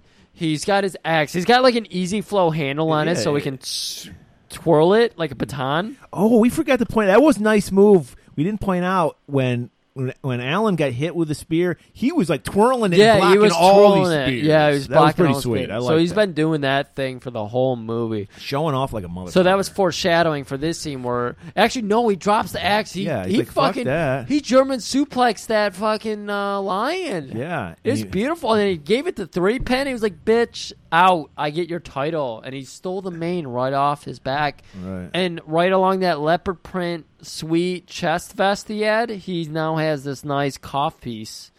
And everyone is like, "Yay! They saved the beautiful boy. You welcome to our city." He ain't so beautiful anymore, but thank you. But he will learn to be humble. He learned a lesson. So, apparently the budget was so low. All we get in this city is gold-painted stairs. That's the only gold we really get, besides those beautiful gates. I mean, they all after they learn of their great deed. They start welcoming them. They pull out the fruit trays. It's like room service. They're kind of like a naive people because they're the lost city, so they don't know the dangers of the outside world. So they're welcoming anyone who will come in. It's true, but I'm worried that you missed this. They give them a nice hotel level room service treatment. But it's the hotel from Undefeatable, I think, where they cart in that nice sweet tray of goods. No. What was that from? That was from Savage Beach. Oh, yeah, you're right. That was Savage Beach. The great Al Leong scene. So Al Leong, that's exactly what I'm looking at here. Because they carted in, there's a couple bananas, there's a pineapple, but there's also a couple Budweisers. Yeah. What? How did Budweiser's make it to the Lost City? That's the international symbol of hospitality. That's how Budweiser's been doing so. Here's to good friends. I'm going to give you a very honest fact. No joke. I own Budweiser stock. Good for you. Okay. I don't know. They've been investing in Africa since the 80s. It's paying off. So it's like Alan's like, I've died and gone to heaven. Where do you see Budweiser with a pineapple? Yeah. And like, have you ever tried it? And he's like, no, I haven't. He's like, it's ambrosia. It's like the fruit of the gods. It's almost as good as seeing my baby brother all over again. And just as he says that, the second most beautiful person. Well, he's an adult. Well, he's now. the most beautiful now because that kid got fucked up. Well, the kid is a boy. This Yes. is the most beautiful man. That's the most beautiful boy. And his eyes just light up. And brother! And it's his brother, I think his name was Robeson Quartermain. Yeah. And they embrace, and he's like, who's this lady? Oh, don't worry about her. And he face palms like Jesse out of the way. My She's God. like, I'm going to marry him. No, you're not. And who you're going to marry? And so he's like, hey, let me show you the lost city. And he's like, it's a beautiful place, and everyone loves each other. And, oh, the queen wants to meet you. And they're this is where we meet their two queens? yes. He's like, this is where I lose track of this they movie take him to the completely. throne room. We learned they're two queens. They're sisters, I think. Yeah, no, they're sisters. And of course, as if anybody's ever read an Archie comic, we know all blondes are sweet and wholesome, and all brunettes are fucking evil bitches.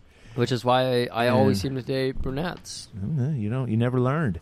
Yeah. And so, I also want to point out that the evil bitch, Therese, I think was her name, is played by. This is very rare. You rarely see Cassandra Peterson, a.k.a. Elvira, outside of her Elvira garb. But this is Cassandra Peterson plays the evil one. No lines, people. They don't give her one fucking line in this movie. You got Elvira. Everybody knows Elvira. Yeah. And they don't give her any fucking lines. She just sits there and looks evil all the time. Yeah. And then we meet the other one who's, I wrote down. I believe you said James Earl Jones is in it for the free trip to Africa. She was probably also in it for the free trip to Africa. And I don't know what's going on. I want to point out, when she's Elvira, her tits are fucking huge. She must have a hell of a push-up bra, because they didn't look that spectacular in this movie. Maybe they're hiding them because it's a PG movie. I didn't notice her at all in this movie, so well, I did. I can't help. Well, that's your childhood thing, so yeah. And yes, Elvira's tits. And so we also meet the blonde one, Nylepha, I think was her name. I wrote it down. Dude, it's all these fucking names. Even Alan Quartermain's name's hard to fucking pronounce in this movie. Quartermain. So we immediately know who's evil, who's good, because there's a blonde, there's a brunette. And we also meet Aegon.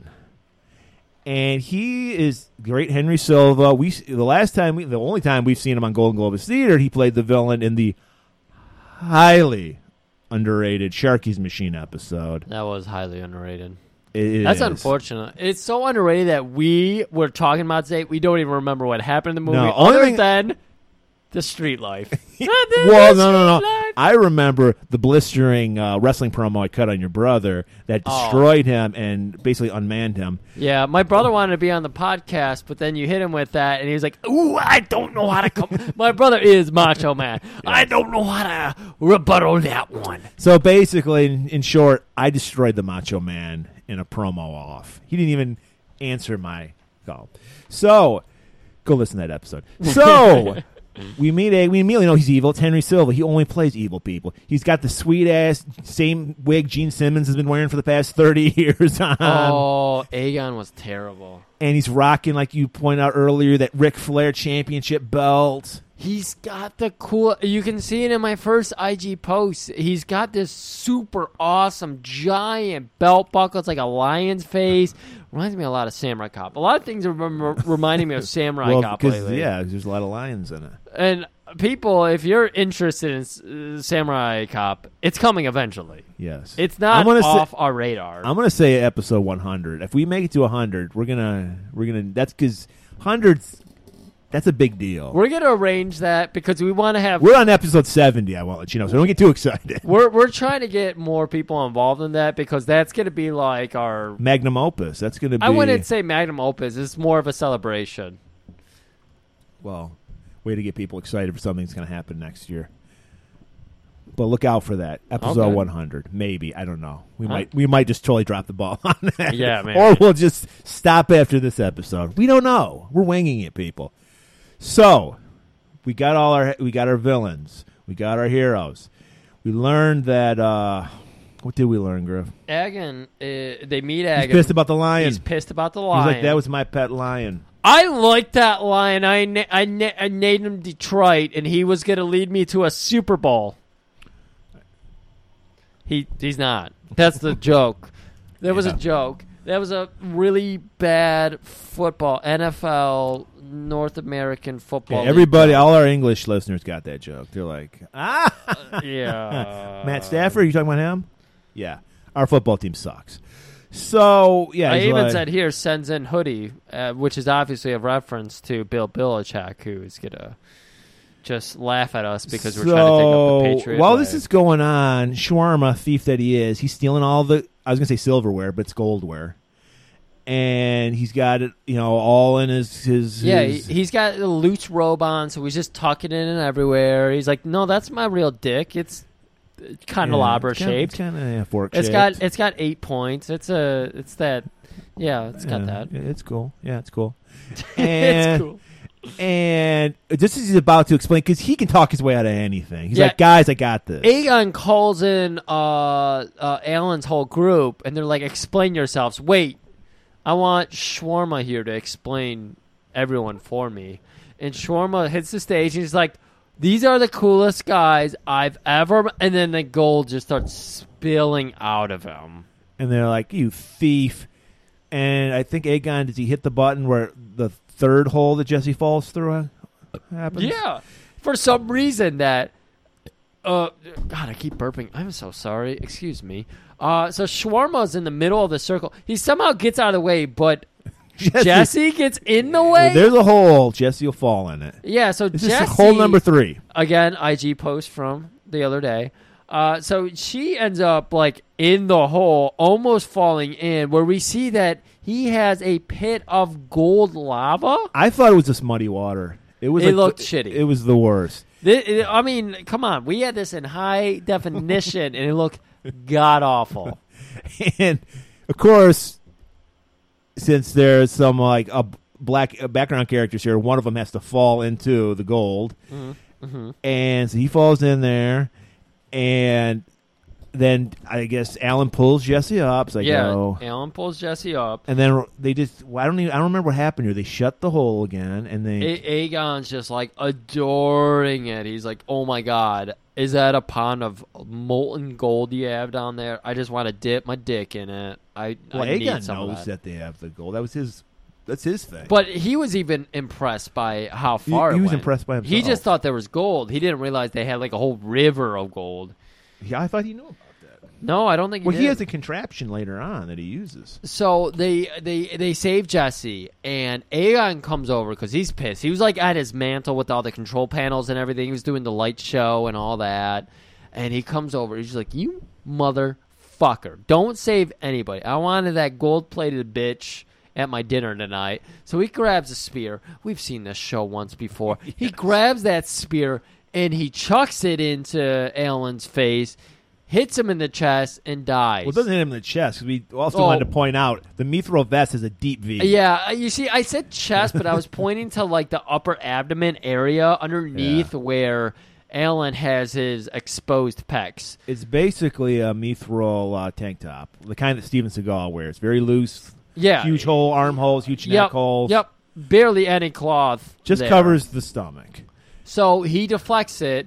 He finds an apple. I think someone tosses him an apple. Takes a nice big bite out of it, and he's like, "What now, bitches?" Did he rip it in half first? No, he didn't. He just took a normal bite because he doesn't know nature like we know nature. Yeah. So he takes a bite out of it. That was another silent flute reference, a.k.a. Circle of Iron. Circle of Fire, which is why it's in this collection of movies. Yes. So he takes that nice big bite out of his apple. He's like, "Bitch, I'm your god now." And everybody's just like, "He is our god now. He's fucking dope." You see the way he took that spear off it? I just thought all spears in this movie sucked. Yeah. The blonde queen's beaming ear to ear, Elvira pissed. Yeah. So now it's official. Elvira evil, blonde good. And so the brother's like, "Hey, let me show you around. Yeah, some more. let me take you around, show you where like my other bro friends like to like cuff me up and really rough up my buns." Like, brother, take you to the leather bar in the Lost City. Yeah, we can talk. Yeah. And before they're doing that, they're walking through a field. He's like, "This is where we grow our apples." And he's like, "What's up with that Aegon cat? He's freaking me out with his crazy Gene Simmons wig." He's like, "Oh, Aegon.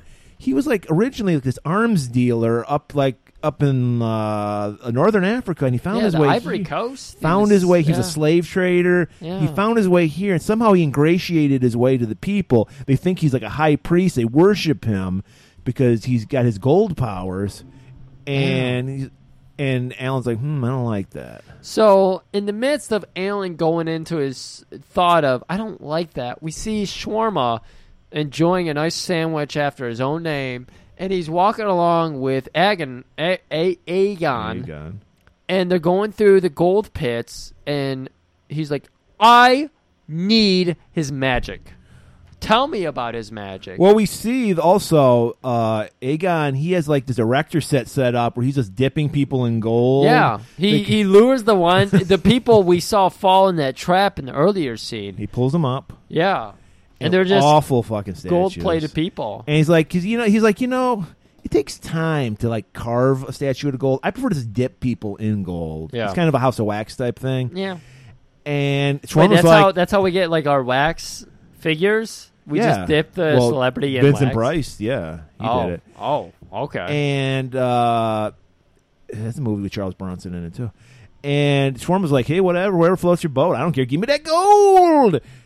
And also Elvira's there. She's in it with Aegon. No lines. Can't speak at all. She's a queen. Can't speak at all. It's all Aegon.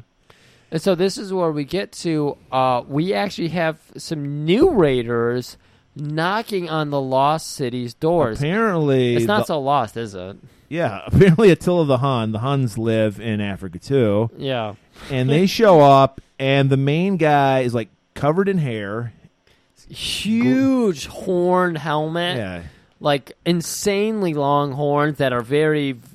They just go any which Very way. like comic relief character. Kind of looks like Cheech from Cheech and Chong. Big time. And he's got all his hair glued to his arms. And there's supposed to be like these unwashed kind of raider, like Viking kind of people.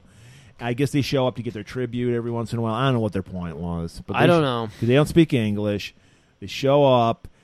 And to show his power, the main guy likes to break rocks over his head. They end up showing their power with Alan himself, not Agon, not anybody in Game charge knows of Game, the city. So this guy, But who yeah, I don't know his name. I'm not talking about Attila. I like what you say there.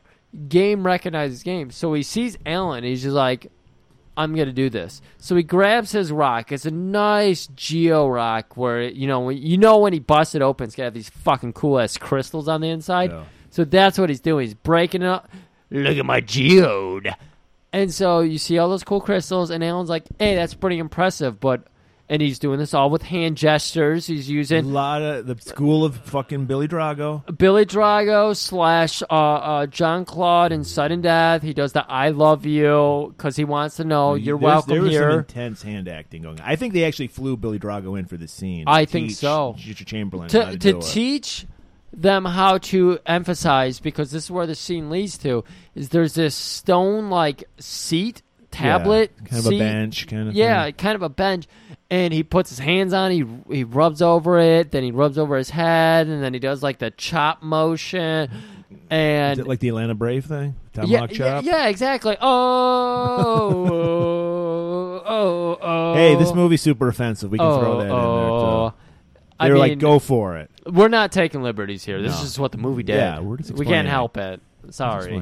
We didn't know. It was 87. We didn't know. So he has enticed the Raider chief.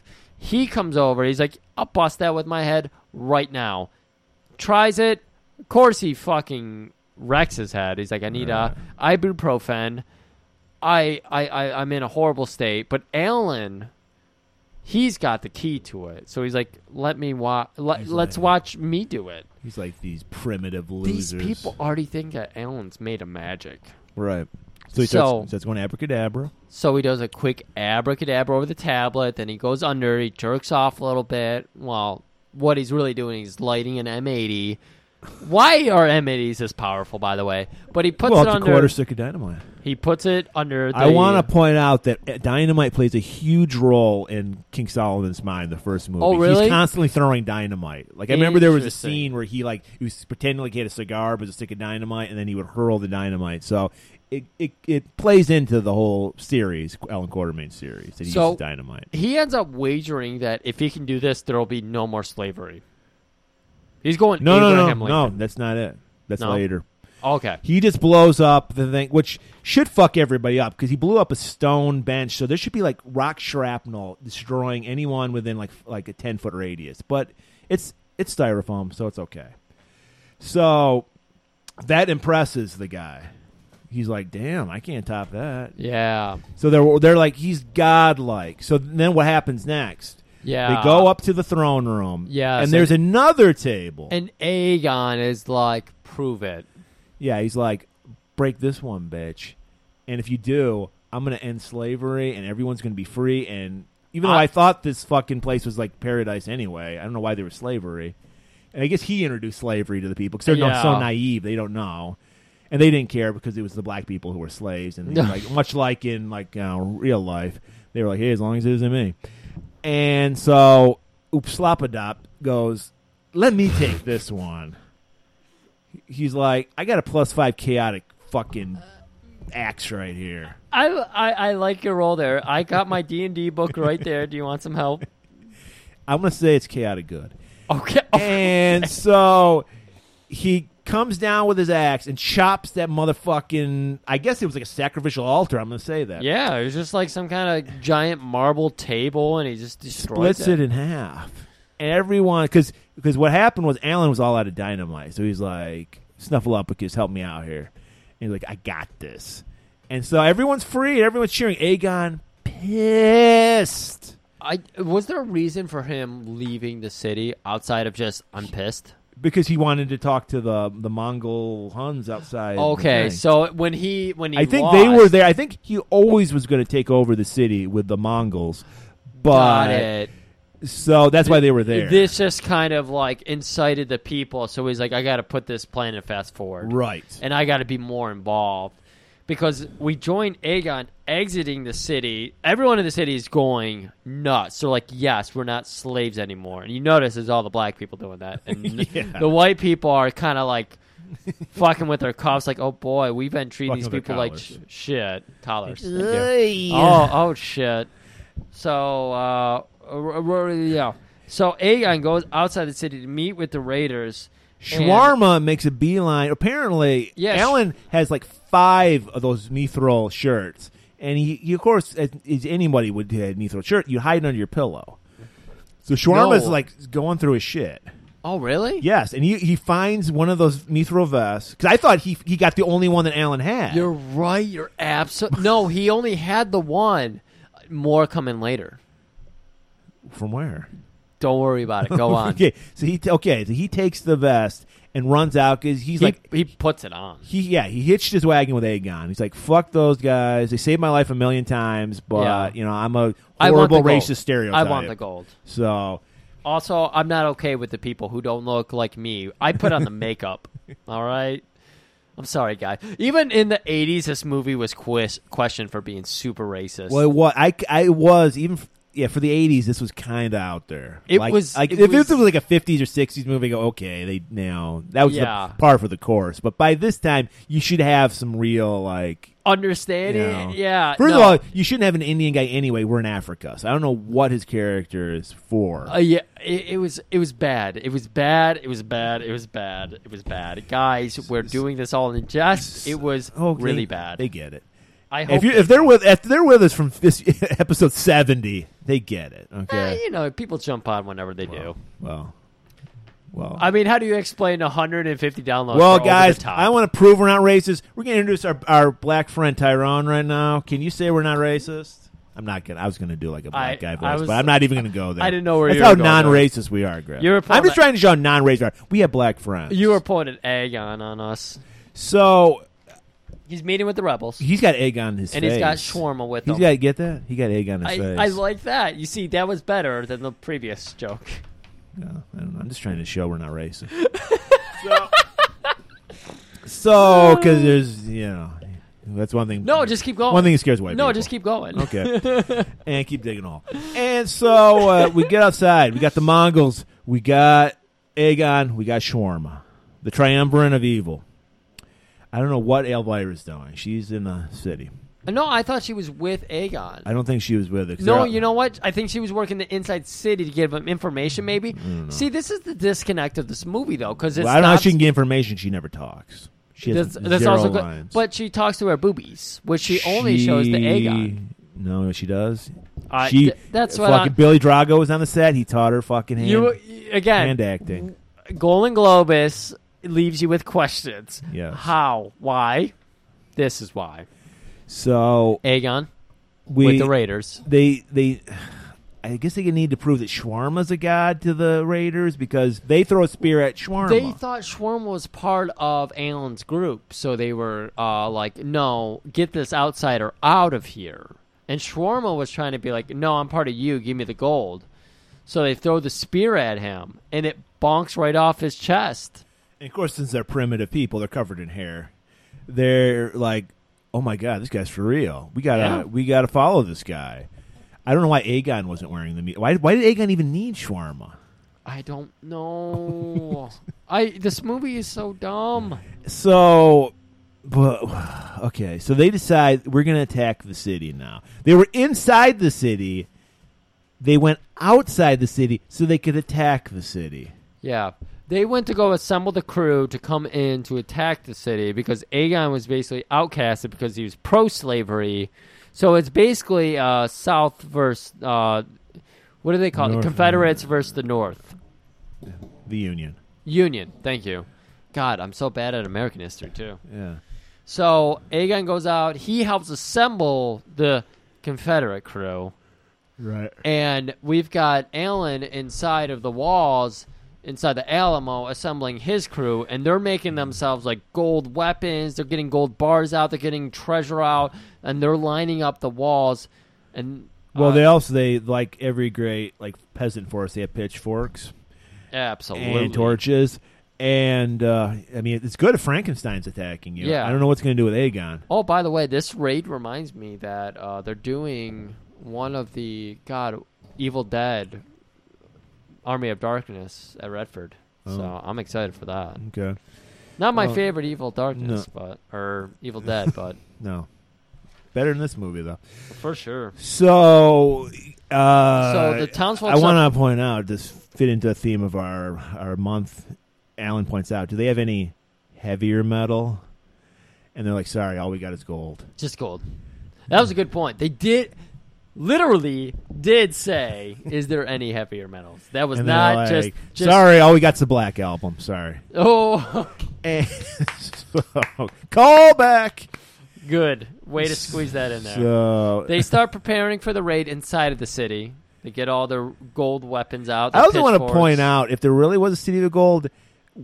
all they would do is crash the gold market because it would be less. It wouldn't be worth as much because there's too much gold. There's so much gold there, so I really don't get it. No, it makes no sense. You want to keep. You wouldn't want anyone to know. You'd want it to be a lost city because gold would be worthless, like it is in the city, because they start hurling gold bricks at the invading. They're army. literally throwing millions of dollars on these people. Yes, they're letting it rain. But there was also some gold armor hijinks, which is where they all get those beautiful. Mithril, but now they're gold, which apparently has the same effect as I don't Mithril. even know anymore. Yeah. All I know is that Alan and his brother get spears thrown at them, and they bounce off. At the same time. And then they high-five each other. They do Adventure Brother high-five. They're back-to-back. They both get hit with spears at the same time. They turn around, high-five each other. Like, man, let's rub dicks later. They're the gay partners. And then... even though they're throwing, if you would think throwing gold bars, that'd be it. You won. No, the guys eventually get into the city. They do. So Alan comes up. God, this is such a Golden Globe. I have to do something This drastic. is such a Golden Globus way to end a movie. I have to do it. He's like, Uppsala, give me your chaotic good +5 battle axe. Okay, see, +5 is actually kind of accurate. Yeah. It just means that on your attack roll, you get +5 damage added onto it. Well, and I know what I'm talking about. Yeah, sure.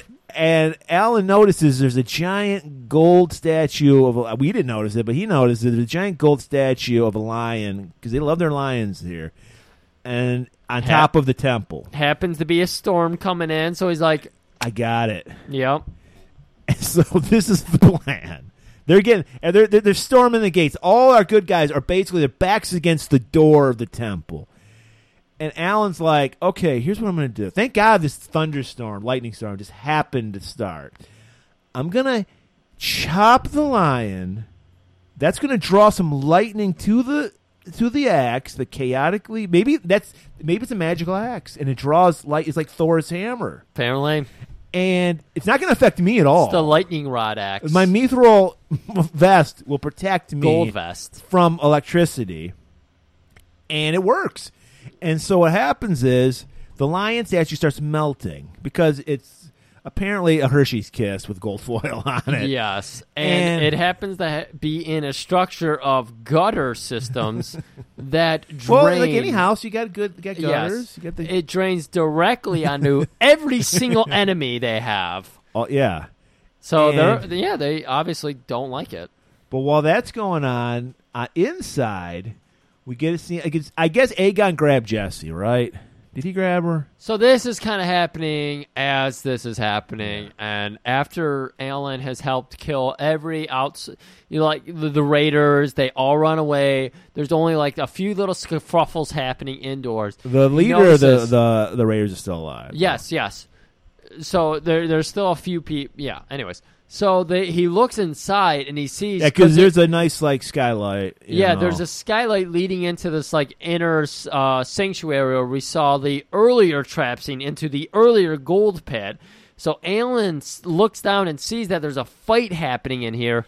He jumps in, you see the wires suspend him slowly down into the scene. The stunt man. Like, it's seriously a Simpsons joke where they're like joking around about these types of scenes. Yeah. It's that scene in this movie in the 80s. Clearly see the wires. Yeah. And so he knocks the person off because Jesse was fighting a woman. And she was fighting Elvira. Yeah, Elvira. And I forget what else was happening here, but there was. Well, what happens is the head of the Mongol Raiders, he falls into the pit. So he's like his hands are on one side of the pit and his feet are on the other. So he's straddling the pit. Mm-hmm. And then Elvira pulls out a knife, and so Jesse and the Good Queen are fighting Elvira. And then somehow Elvira, she gets like thrown onto the Mongol guy who's straddling. She's like riding him like a horse kind. Yeah. She's straddling him. And then I guess, I don't know what happens, but they fall through. Basically what happens is they fall through the trapdoor into the gold and they die a horrible death. Yeah. So Elvira, the only line she gets is, "Ah!" And so all that's left now is Aegon and our good guys. So Aegon, I guess he's like, fuck it, I'm out of here. So he runs out of the temple, and just as that happened, I guess more lightning hit the statue. The statue's melting. So Aegon gets a golden shower of death. Oh, it was so stupid. And so he's like, oh my God, I can't move. I won't be around to send this picture out, so I'll send it to you, and you can put it up on Twitter. I got a picture of him in the gold pose, looking like, you'd be like, is that a figure of Gene Simmons? No, it's no. It's Aegon. Who would have thought Aegon's into water sports? But he loves his golden showers. Yeah. And he dies. And then that's it, people. Jesse and Alan embrace. And he's like, you know what? Now my brother, I can fuck him on the side. We can get married. So I'm down with it. Yeah. Are you into threesomes? And she's like, what? And then we just go, to be continued. To be continued. So, wow. Of course, the trilogy never happened because this movie did so poorly. Yeah, and guess what? The trilogy, the dual, whatever, what's the duology won't happen because we're not doing King Solomon's Mines. No. Oh, is that the one that came out later? No, that's first. the first. Yeah. They did another movie like 9 years ago. Golan was going to be on it. Oh, wow. But he died. I'm glad. I'm if there's any reason I was glad for Golan to die, it was because of that. Yeah, he wanted to do another Alan Quarterman movie, but he died. Probably because of the Kingdom of the Crystal Skull, wherever the fuck that movie came out. It was called something the Skull, too. It's really bad. Look up the fucking chronology here. It's really bad. But you want fuck bad. You want to talk about what's good, Griff? Next week's good. Yeah, because we're really excited about this next. We were worried we weren't going to be able to get our hands on these next two movies. Some saint put it up on YouTube for all to see. Thank you, because this movie, Martin Kove. You're probably thinking, who the fuck is that guy? But if you're in the know, if you're a regular listener, you know who Martin Kove is. He's the evil sensei from Cobra Kai, Karate Kid. But what you may not know is he also had some heroic roles. And we're going to delve deep into that because we're going to look for some justice next week, people. Some steel justice. Ooh, nice. So we're doing that next week. We've been wanting to do this one for a while, but we couldn't find a fucking copy. But thank you, YouTube guy, whoever you are. You're doing God's work. So that's going to be next week's episode, Steel Justice. See you then, and keep it warm. A Golden Globus production. Another good one from Cannon. Hey, straight